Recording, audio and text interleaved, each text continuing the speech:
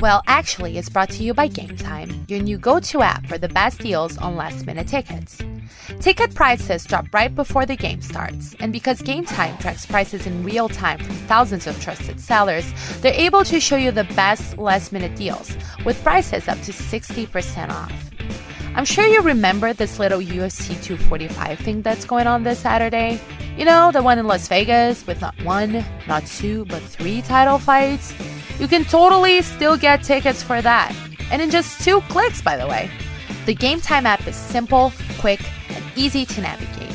Download the Game Time app in the Google Play or App Store and score last-minute deals on tickets up to 60% off.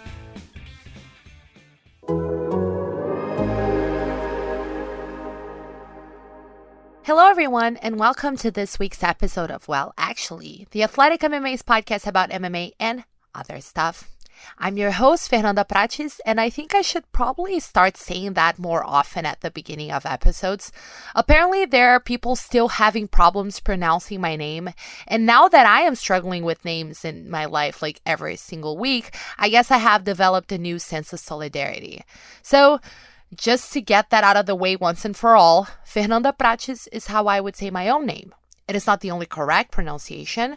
I'm from Rio, so when we say words that end with an S, we just say shh, while people from other places in Brazil, like say São Paulo, would just say s.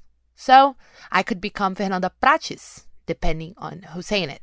That, of course, leaves out the different ways in which the R's can be pronounced, but that's enough culture for one episode. In fact, it's more culture than I've offered in all my episodes combined. I feel like I'm kind of betraying my brand here. In my defense, I am not really myself today. I've been sick, as you may notice by my voice and the constant sniffling you're about to endure, and my whole head is just mucus at this point. As it turns out, much to my surprise, running outdoors, getting no sleep, and consuming alcohol is not an effective way to get over health issues. It's almost like all those years watching ER, Scrubs, and Grey's Anatomy have not qualified me to make proper medical decisions. I know, crazy, right? I have, however, heroically managed to overcome this terrible ailment that is the common cold, and I then managed to put together an episode for you. Instead of going with one theme, though, I'm touching on a few different topics this week. We have UFC 245 coming up on Saturday in Vegas. We just had the UFC event in Washington, D.C., and also a couple of interesting news stories that broke over these past few days. I asked you on Twitter if you had anything that you would like me to talk about, and between all of that, I just thought we had enough to keep ourselves entertained for today. Lise Carmouche and her giant mess of a UFC departure, Amanda Nunes' legacy, and also the many layers of weight misses are a few of the things that are going to come up today. Also, Colby Covington, because you left me no fucking choice, did you? It's a little different than my usual stuff, but I hope you enjoy it. It's totally cool if you don't. Just keep in mind that you might be talking to a dying lady, and you might not want to have that on your conscience. I'll start with a suggestion that I got on Twitter on Tuesday morning. I was actually going to say this morning, but then I remembered that we are no longer a Tuesday podcast. I am recording on Tuesday night, but as of this week, well, actually, it's coming out on Wednesdays. I'd say write it down, but that's stupid. If you subscribe to the podcast, you notice when a new episode appears. And if you don't subscribe, then what is your problem? Why do you hate me? Have we not established that I come from a broken home and I need constant reassurance and support? Jesus, I just can't with you people. But hopefully you do subscribe. And back to actual relevant MMA things. Yes, I got a few questions. Thank you all for participating and not making me feel stupid.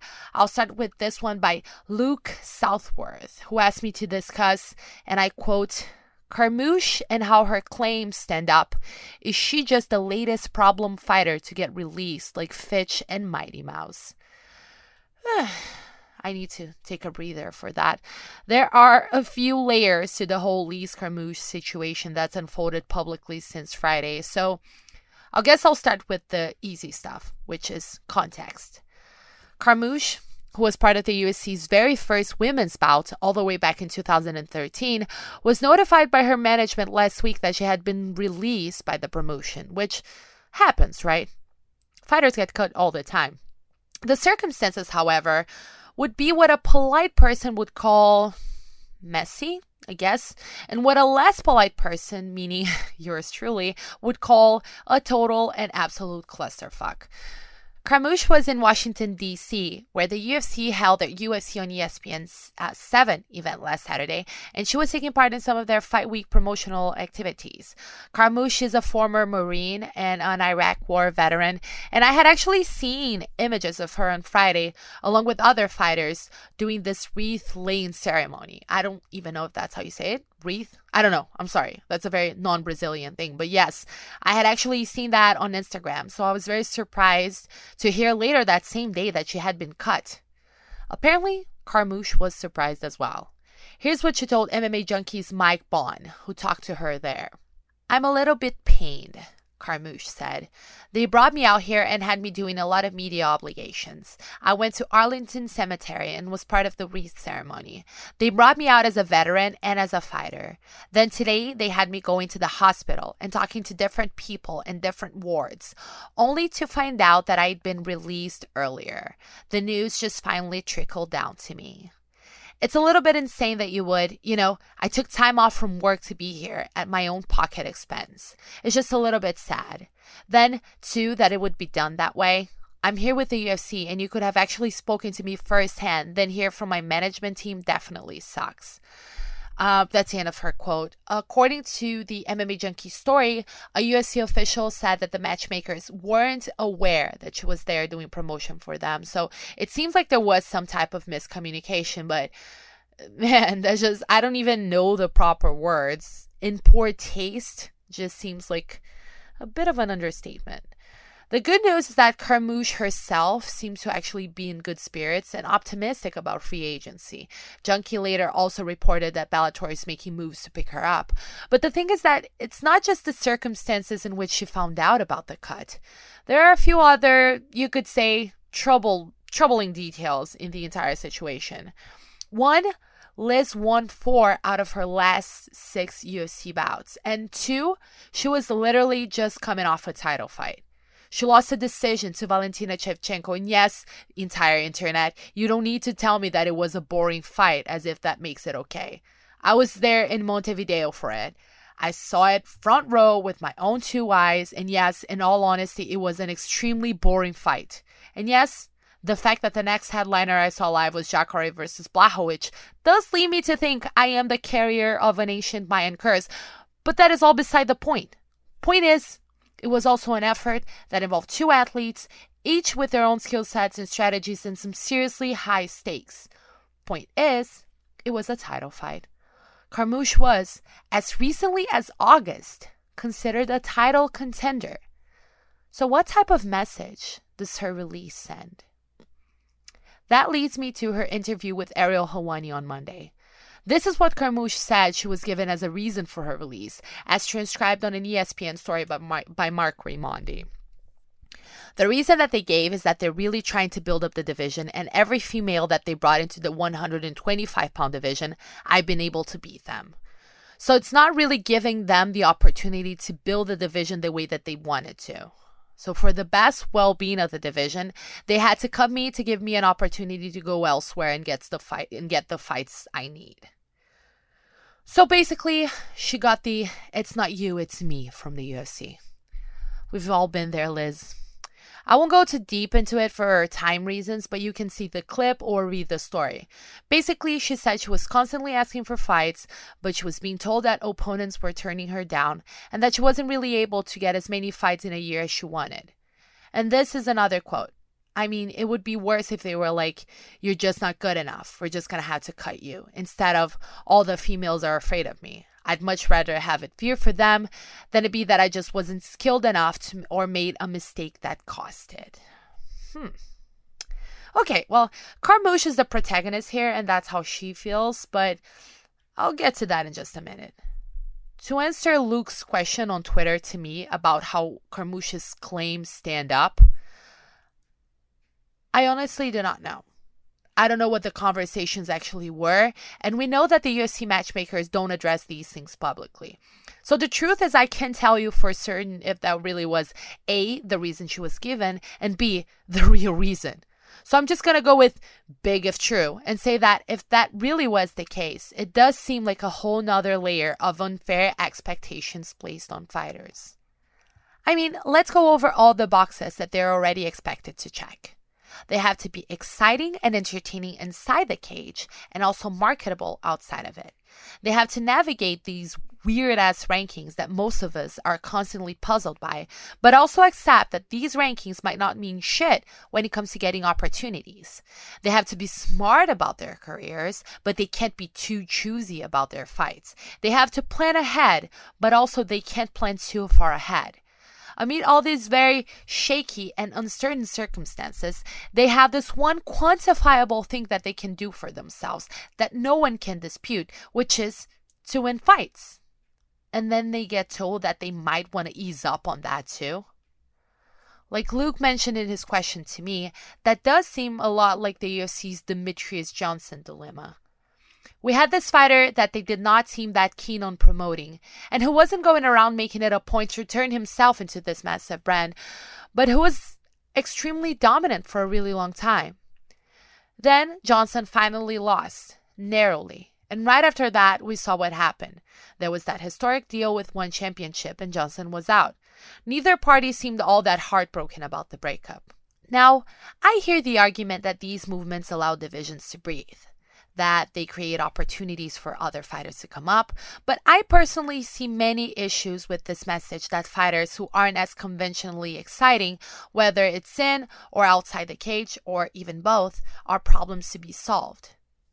I think there are quite a few fighters in the UFC, and you have the crazy acrobatic Johnny Walker striker types, and you have the stifling Gregor Gillespie wrestler types, and the cerebral Stephen Thompson counter striker types, and the subtle working Damian Maia grappler types, and not all of them are meant to sell at venues. And not all of them are meant to be on Jimmy Fallon, and not all of them are, quite frankly, meant to be world champions.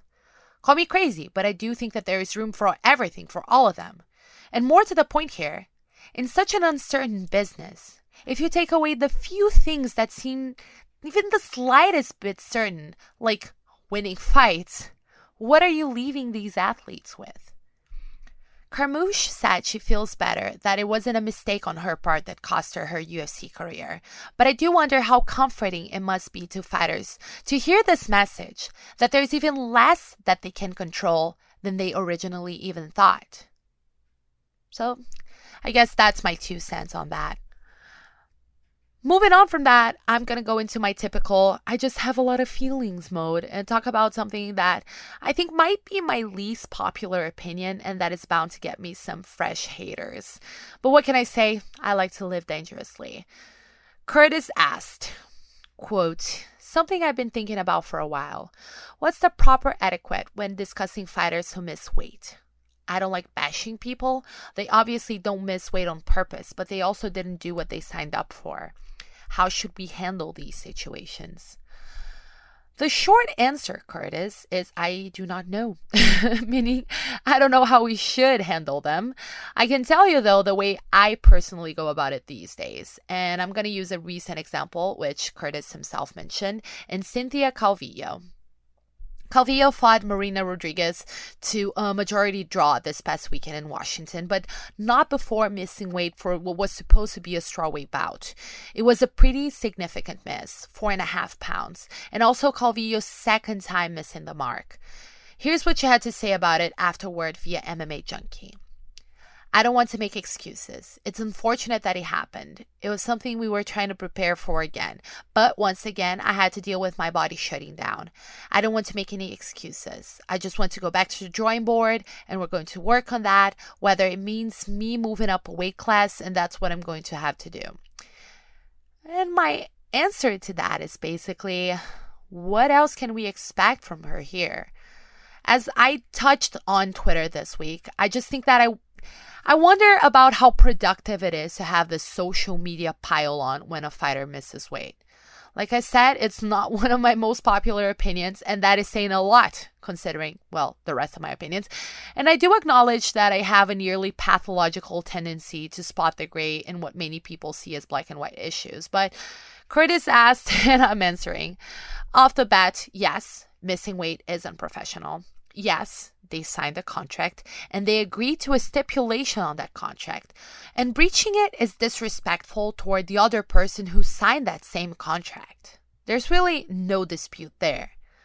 Moving past that, though, I just feel like we sometimes collectively talk about this as if cutting weight is this precise science, and as if human bodies were perfect machines that respond the exact same way to the exact same things, and as if high-level athletes in any sport weren't playing a game of inches, and also as if they weren't already getting punishments for missing weight.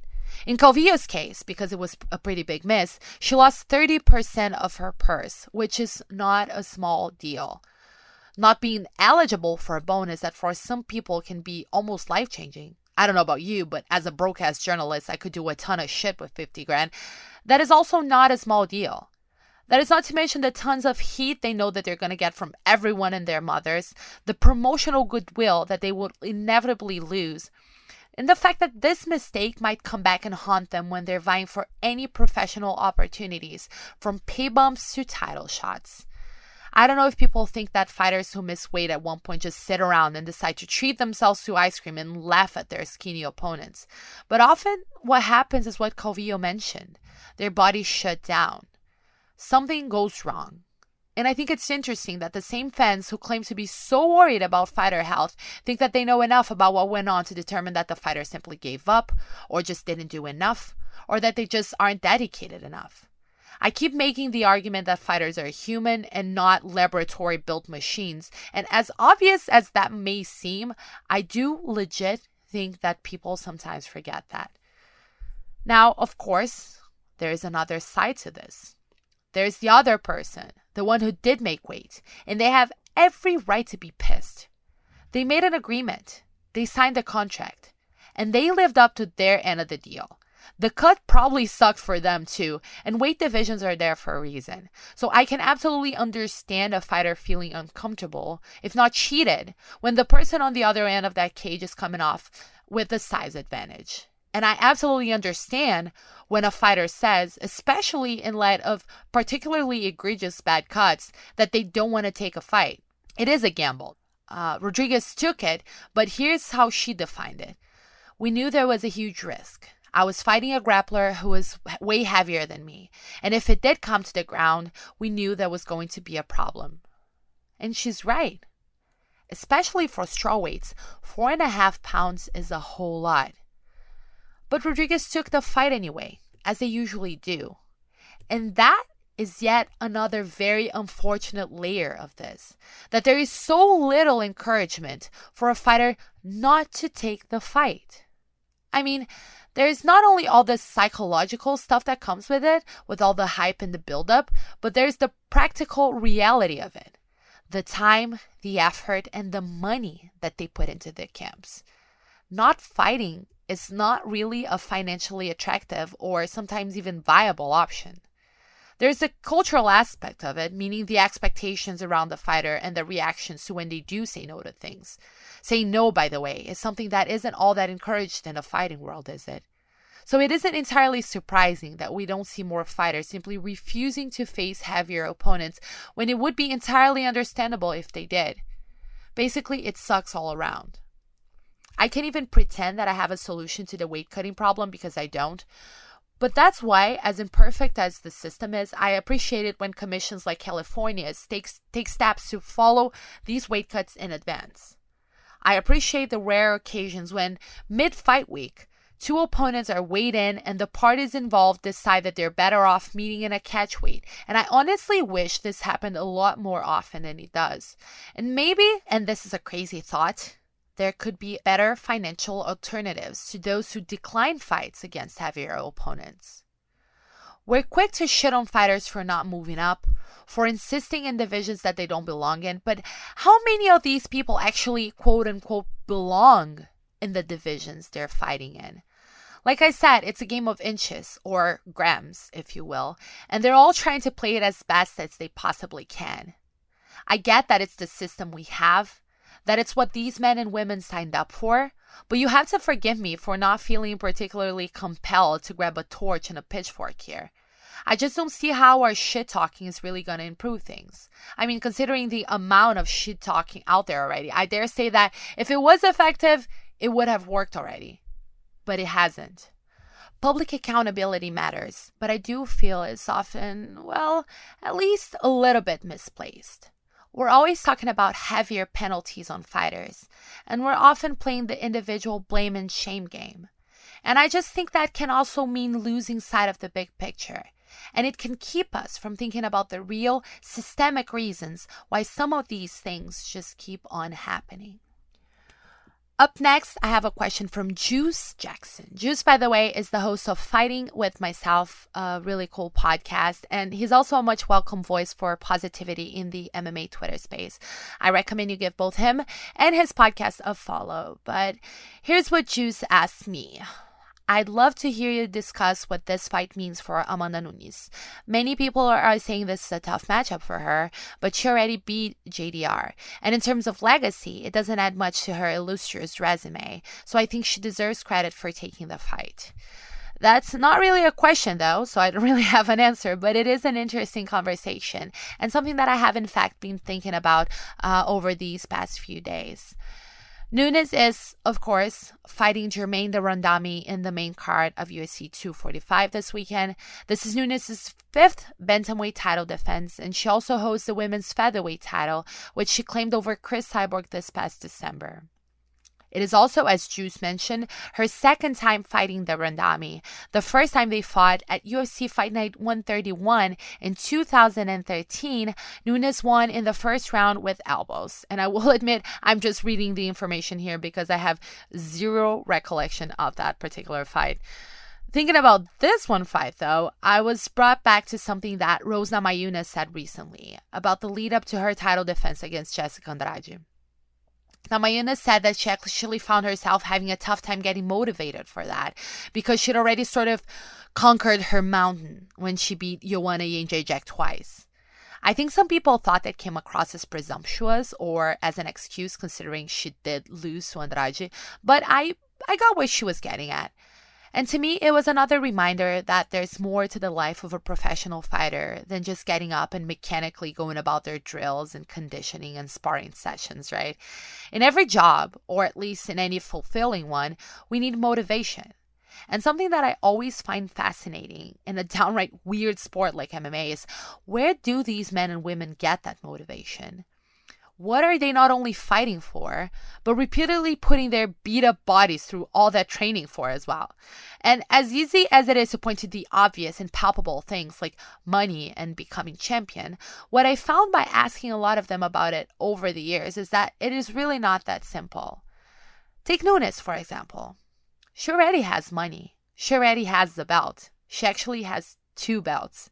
She has a case, and a very strong one, for greatest female fighter of all time and one of the best of all time across the entire gender spectrum, period. And it's not just that. Like, look at the fights she has had to get here. As far as conquering mountains go, she beat Miesha Tate in one of the UFC's biggest events to win the title. Then she defeated Ronda Rousey to defend it. And then last year, Cyborg in Cyborg's division via knockout in the first round. And then just to make sure she had checked all the boxes, there went another ex-champion in Holly Holm. I actually got a chance to ask Nunes minutes before I started recording this, what was it that kept her motivated after all of this? Her answer was extremely simple. Waking up and seeing my belt at home every day. And right now, seeing that belt again means beating de Randamie, who, like Juice said, is considered a tough matchup, and I personally think is a cool fight. JDR is not just an experienced striker, but a very intelligent one, and considering she had time to mature her MMA game since their first encounter, I do think that this is probably the most intriguing matchup in the division for Nunes at the moment. But yes, Nunes already beat her. And although de Randamie did hold a belt herself during that short-lived and frankly weird as fuck featherweight title reign, this isn't really a legacy fight. Beating de Randamie wouldn't mean settling a score or pulling off the impossible.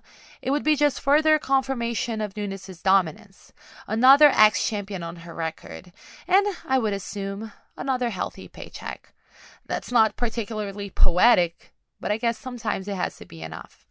Speaking of Nunes and what's next, though, here's another question that I got on Twitter from Stamina MC. You got any sort of in for Ketlen Vieira? She's been gone a bloody long time, and a sense of where her head's currently at could be interesting. So I do not have an in, but she did talk to media this past week here in Rio. I was not able to attend, but my friend and colleague and personal hero from MMA fighting, Guilherme Cruz, was there, and he was kind enough to send me the audio. First, just for context, Vieira is fighting also at UFC 245. She's set to meet Irene Aldana in the preliminary card, and yes, she has been gone a bloody long time. More specifically, since March 2018, when she took a split decision over Kat Zingano to add a 10th win to her unbeaten record. Vieira was supposed to fight after that. She was scheduled to meet Tonya Evinger in São Paulo the following September, and at the time, Nunes was herself speaking of Vieira as a possible title challenger. But then, just as she got some momentum, Vieira got hurt. She had a knee injury that required surgery, and she had to pull out of the Evinger fight, and all of this time later, here we are. Understandably, it was a tough time for her. I mean, psychologically, it always is, I guess, for any fighter to be sidelined due to injury. But financially, too, Vieira said in that scrum that things got tough. As we know, fighters don't get paid when they don't fight. Vieira currently lives in Rio, where she trains at Nova União, but it is an expensive city. I would know because I live here. And at one point, she said she did consider returning to her native Manaus and nursing her injury there because then she could live with her mom and it would be cheaper. Fortunately, though, she was able to get some financial support and stay in Rio. As for where her head is currently at, I can only speak to what I could gather from that scrum, and it would appear it's actually in the right place. Vieira is religious, so she's constantly bringing up God, and she did say a few times that she had come to terms with her situation and that she accepted that there was a plan behind it all. In terms of just the dynamics of the division, she said she thinks that things actually worked out well for her in the long run, because she thought the title scenario was a little murky then, and now it's clearer. She sits at number 2, and she sees herself as the next logical contender if she is, of course, able to get past Aldana. But she was very careful to stress that she was not looking past it, that she took Aldana very seriously, and she said that as far as she was concerned, for the purposes of motivation, Aldana was the one who was holding the belt. Another thing she repeatedly touched on, and that's something her coach André Pederneiras had also talked to me about in the past, is that the longer it takes for her to fight for the title, the more prepared she'll be. Vieira is just 28, and she has only been competing professionally in MMA for 5 years. So it does seem like she is aware of that fact, and I think that's a very important perspective to have. I personally think that her team was very smart in not rushing her back, in letting her really take this time to heal. I admit that at first I lamented the situation because it seemed like Vieira had missed out on this very important window. But now that I think of it, she's young. Bantamweight is not super busy, so there's time. And I do agree with her that if she does get past Aldana, if she is the next for a title, she'll probably be right up there. And she's open to fighting for it at either 135 or 145, which increases her chances. Basically, Vieira said she was happy and motivated and grateful to be able to return. Of course, I cannot tell what's in her heart, but she did kind of say all the right things there.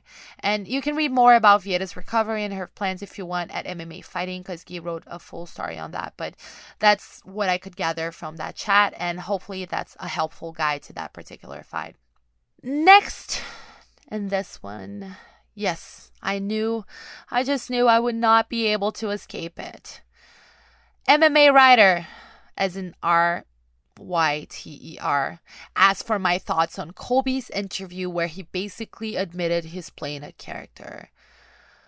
Okay, so my short answer is that I don't care if he's only playing a character.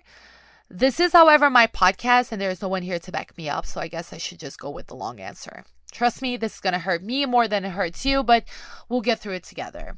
So the interview that MMA writer mentioned is a chat that Covington had with conservative commentator Candace Owens in her show, in which he talked about how that fight he had with Damian Maia in São Paulo basically saved his UFC career. Actually, it was not the fight that saved his career, he said, but the quote-unquote promo he cut afterward.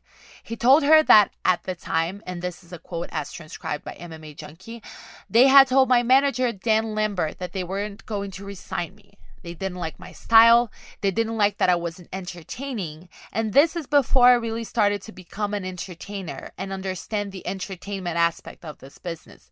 That's a lot of entertainment, Colby. Going back to the quote, though, it's just a little bit of a side note. So before this fight, they told me no matter what happens, I was ranked number 6 in the world. We're not re-signing you. We don't like your character. We don't like your fighting style. And I'm getting paid $3,000 to go fight the number 2 guy in the world. Like after you pay taxes and pay your coaches, you're really going to get like $5,000 or $10,000. So I go out there, I beat him up and leave him in a pool of his own blood in Sao Paulo, Brazil, his home city. And I shoot this promo on the Brazilians. And I say, hey, you guys are all a bunch of filthy animals, and Brazil, you're a dump. I can't really verify that information about the UFC, meaning whether those conversations really happened or whether that really was the thing that saved his career there. But basically, that was Covington's self-told origin story. And the rest, like he said, has been history. A lot of the debate around said history has since been framed by most of my colleagues in terms of A, is it effective? As in, is it really translating in terms of buys and numbers? And B, is it real? As in, is this who Covington is in real life? Or is it just a character that he created? And as MMA Writer mentioned, this interview seemed like a convincing answer to the second question. For a lot of people, it was confirmation that this really is just a character. To which I reply, does it really make it any less real, though? I don't doubt that this is a character. In fact, I interviewed Demian Maia a few weeks ago, and he said that before they fought, Covington actually told him something to the effect of, hey man, I'm sorry, I need to promote this, or something like that. And I actually met Covington myself that week.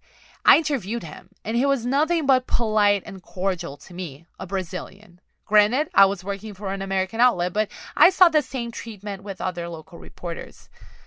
But the thing is, I don't care if Covington is actually a nice person because I don't know Covington, the actual person, and I don't cover Covington, the actual person. I cover Covington, the UFC fighter. And whether his gimmick is cringe or not, or effective or not, to me, that is irrelevant. To me, the problem is when the gimmick is based on xenophobic sentiment.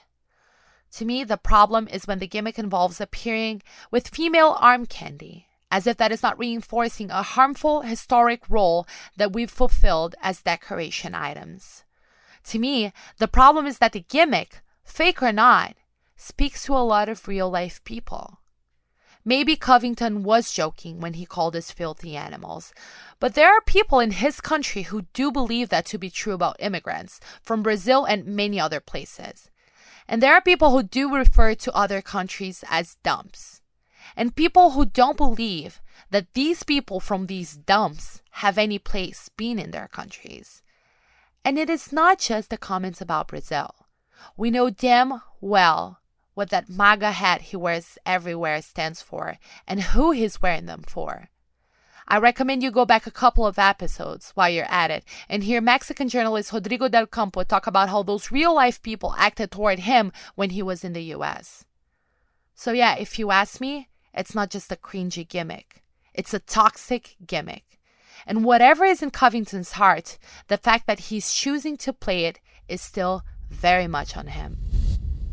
Just a couple of notes before I go. I was asked about Jose Aldo's much talked about 135-pound move, which is set to happen against Marlon Moraes on Saturday. But you'll be able to find my thoughts on that in 2 different places. There's a column up at The Athletic in which I started to talk about my multiple journeys with Aldo and his ever-changing career plans. Check that out if you want a little more context behind the move. And also, I talked to Gabriel Gonzalez from MMA Uncaged at length about it. The video is going to come out in the next couple of days. I'll I'll have the link up on Twitter, and you'll have access to my whole range of emotions there. I also considered talking about Renan Barão's cut from the UFC, but I don't think that was really a big surprise to anyone. I did have a chat with him before his last fight in São Paulo, and I wrote about it with some of his thoughts on the idea of no longer being a UFC fighter. You can also find that up there at The Athletic, as well as a follow-up column by my colleague Josh Grouse.